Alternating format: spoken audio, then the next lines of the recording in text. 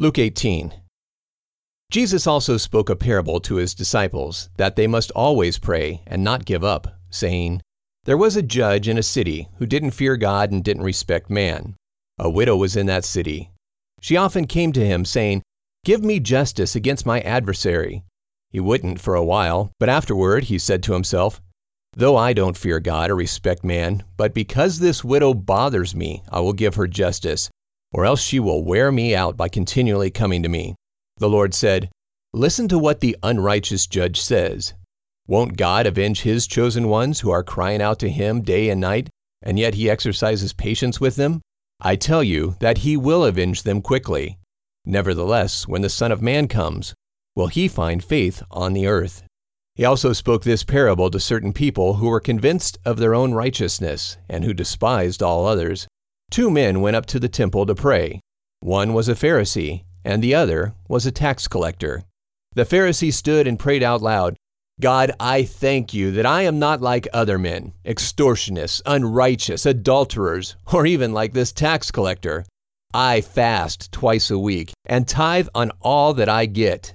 But the tax collector, standing far off, wouldn't even lift his eyes to heaven, but beat his chest, saying, God, be merciful to me, a sinner.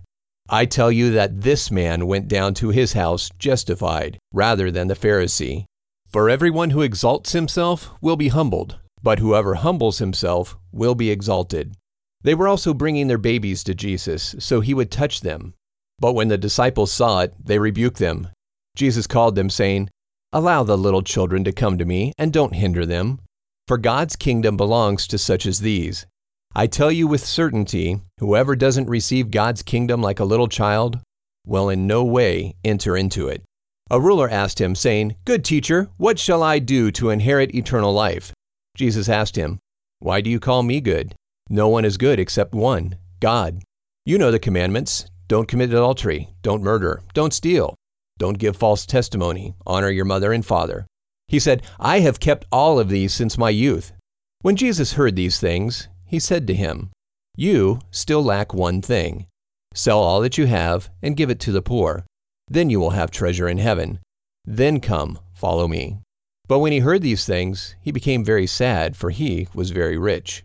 Jesus, seeing that he became very sad, said, How hard it is for those who have riches to enter into God's kingdom. For it is easier for a camel to enter through the eye of a needle than for a rich man to enter into God's kingdom. Those who heard it said, Then who can be saved? But he said, Things which are impossible with men are possible with God.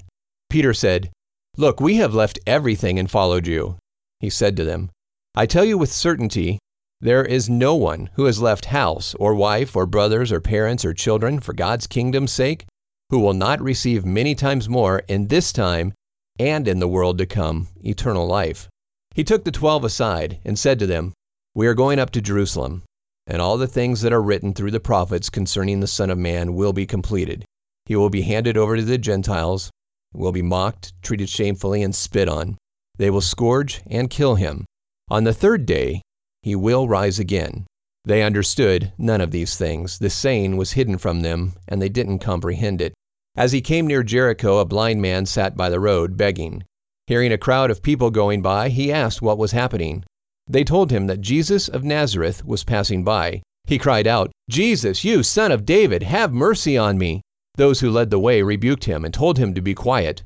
But he shouted all the louder, You son of David, have mercy on me. Standing still, Jesus commanded him to be brought to him. When he came, Jesus asked him, What do you want me to do? He said, Lord, I want to see again. Jesus said to him, Receive your sight. Your faith has healed you.